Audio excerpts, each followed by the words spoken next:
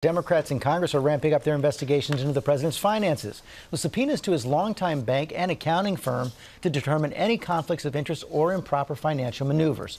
Our senior congressional correspondent Mary Bruce is on Capitol Hill with the latest. Good morning, Mary. Good morning, Georgia. Democrats here are really stepping up their fight for the president's personal and business financial records, issuing subpoenas to several financial institutions and the president's longtime lender, Deutsche Bank. This is all part of their ongoing investigation into potential foreign influence over the Trump organization. Now, Democrats say they're simply fulfilling their oversight authority here, and Deutsche Bank has been cooperative in the past. But Eric Trump, the president's son who oversees the family business empire, is calling this, quote, an unprecedented abuse of power. And George, separately, Democrats have also served a subpoena to the president's accounting firm seeking a decade of financial records. But, George, there is some indication that the White House plans to fight that request as well. And we've already seen a new hard line from the president's private lawyers against turning over his taxes as a new deadline is approaching.